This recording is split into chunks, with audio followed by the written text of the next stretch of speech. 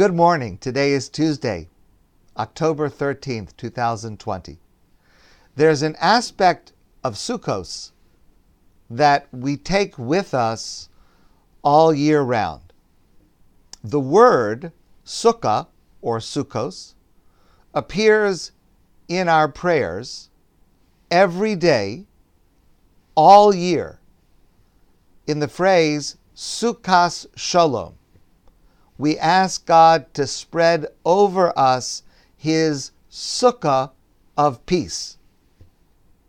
And that's a beautiful, gentle image.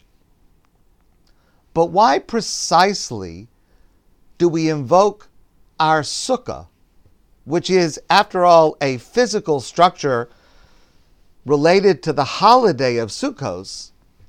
Why do we invoke that as the metaphor for peace? So there are a number of answers to this.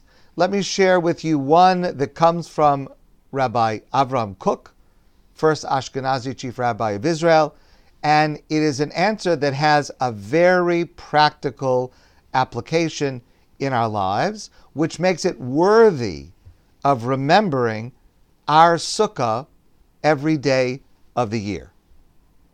I mentioned before that a Sukkah need not be complete with 4 walls, even if it has only 2 walls and a portion of the 3rd wall.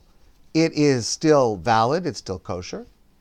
And there are more details about how to build a sukkah.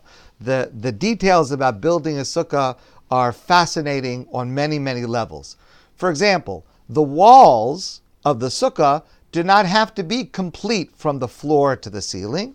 It's sufficient if the walls are simply 40 inches tall from the floor, and then the upper part can be open. It's still valid. Another rule, the schach, the covering on top, need not be complete. Even if there is a certain amount of empty space, it's still kosher. In other words, even if you don't have a complete sukkah, it is still valid. It is still meaningful. It is still valuable. And the same is true, says Rav Kook, for peace. Any small piece of peace is valuable, even if it's not complete. There's an astonishing line in the Medrash. The Medrash says, Gadol HaShalom, great is peace, Sha'afilu b'shas milchama tzrichin l'shalom, because even during war, we need peace. Now, on the face of it, it sounds very strange. What does it mean to have peace during war? Well, we see this very clearly in modern Israel. The peace agreement with Egypt, the peace agreement with Jordan, the recent peace agreement with UAE, those are all extremely valuable to Israel's security, to Israel's economy, to Israel's society, even as we are at war with many others. Being at war with some does not diminish the value of the peace that we have with others. Further than that, even temporary peace is valuable. Even a short amount of peace is still valuable. There's an amazing article, it was in the New York Times a few years ago. It was written by Max Fisher on the surprising science of ceasefires. Even a ceasefire that collapses can have a lasting impact on the conflict.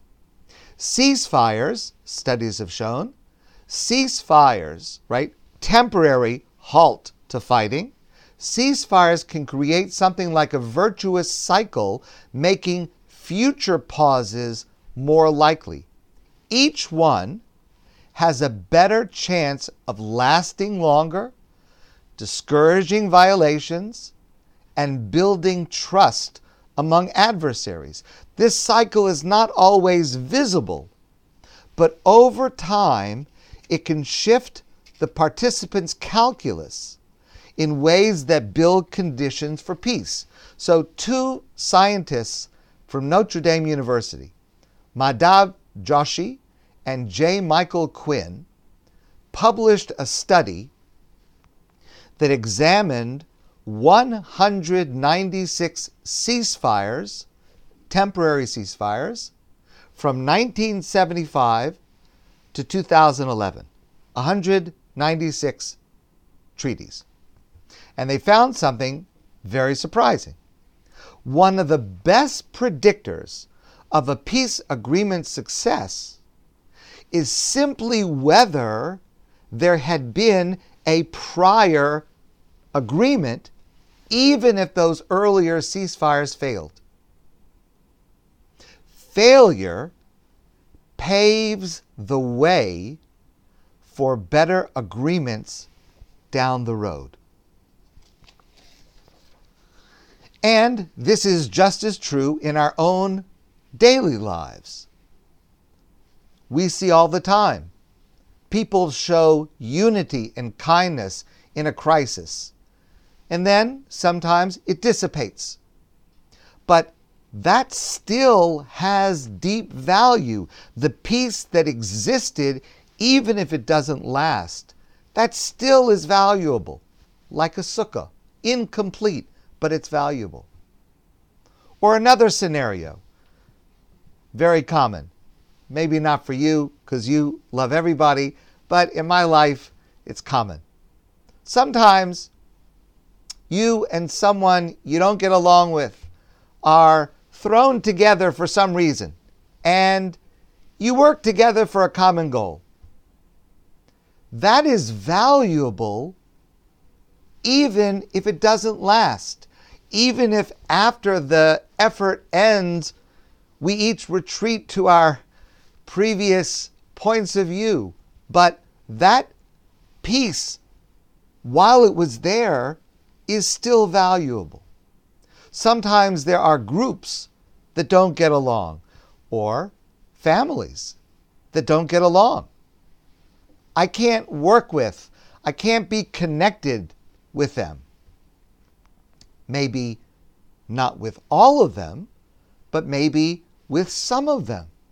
Being able to connect with some of them is still valuable, even if it doesn't lead to peace with all of them. That is also peace. It is also valuable, just as a partial sukkah is valuable. Rav Kook makes the following insight. There are two statements in the Talmud that stand kind of together, but they're interesting as a contrast. One statement by our rabbis in the Talmud says, Shemo shel HaKadosh Baruch Hu Shalom. The name of God is peace. We know, by the way, the word shalom, which we translate as peace, is also a name used for God. But our rabbis say, Shemo shel HaKadosh Baruch Hu Shalom. The name of God is peace. Then there's another statement in the Talmud, Chosamo shel HaKadosh Baruch Hu Emes. The seal of God is truth. It's interesting. The name of God is peace. The seal, you know how you take you stamp a seal, like to finalize an agreement or a contract. The seal of God is truth. What's the difference between the name and the seal? Says Rav Kook, a name is something that is written consecutively. You write a name one letter after the other. M-I-C-H-A-E-L, in that order. And when you pronounce it, when you pronounce a name, you pronounce it sequentially. The first letter, the first syllable, the next syllable, the next syllable. It goes in order.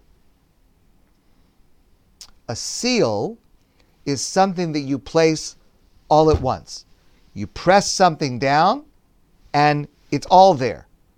a moment before nothing is there. When you press it down, it's all there. Truth is a seal. It's all or nothing. If something is partially true, it's false. If something is only a little bit of the truth, it's false. Truth is a seal. It's either there or it's not there. Peace is not like that. Peace is one letter after another, one syllable after another. You can't expect the whole thing to be there at the same moment. It has to evolve. It has to unfold. Even a letter of peace, even a vowel, even a syllable of peace still has meaning and value. And that's why we invoke Sukka Shalom. The Sukkah of peace is what we ask God for. Yes, of course, we want complete peace. We want pure peace. We want all the peace. Yes.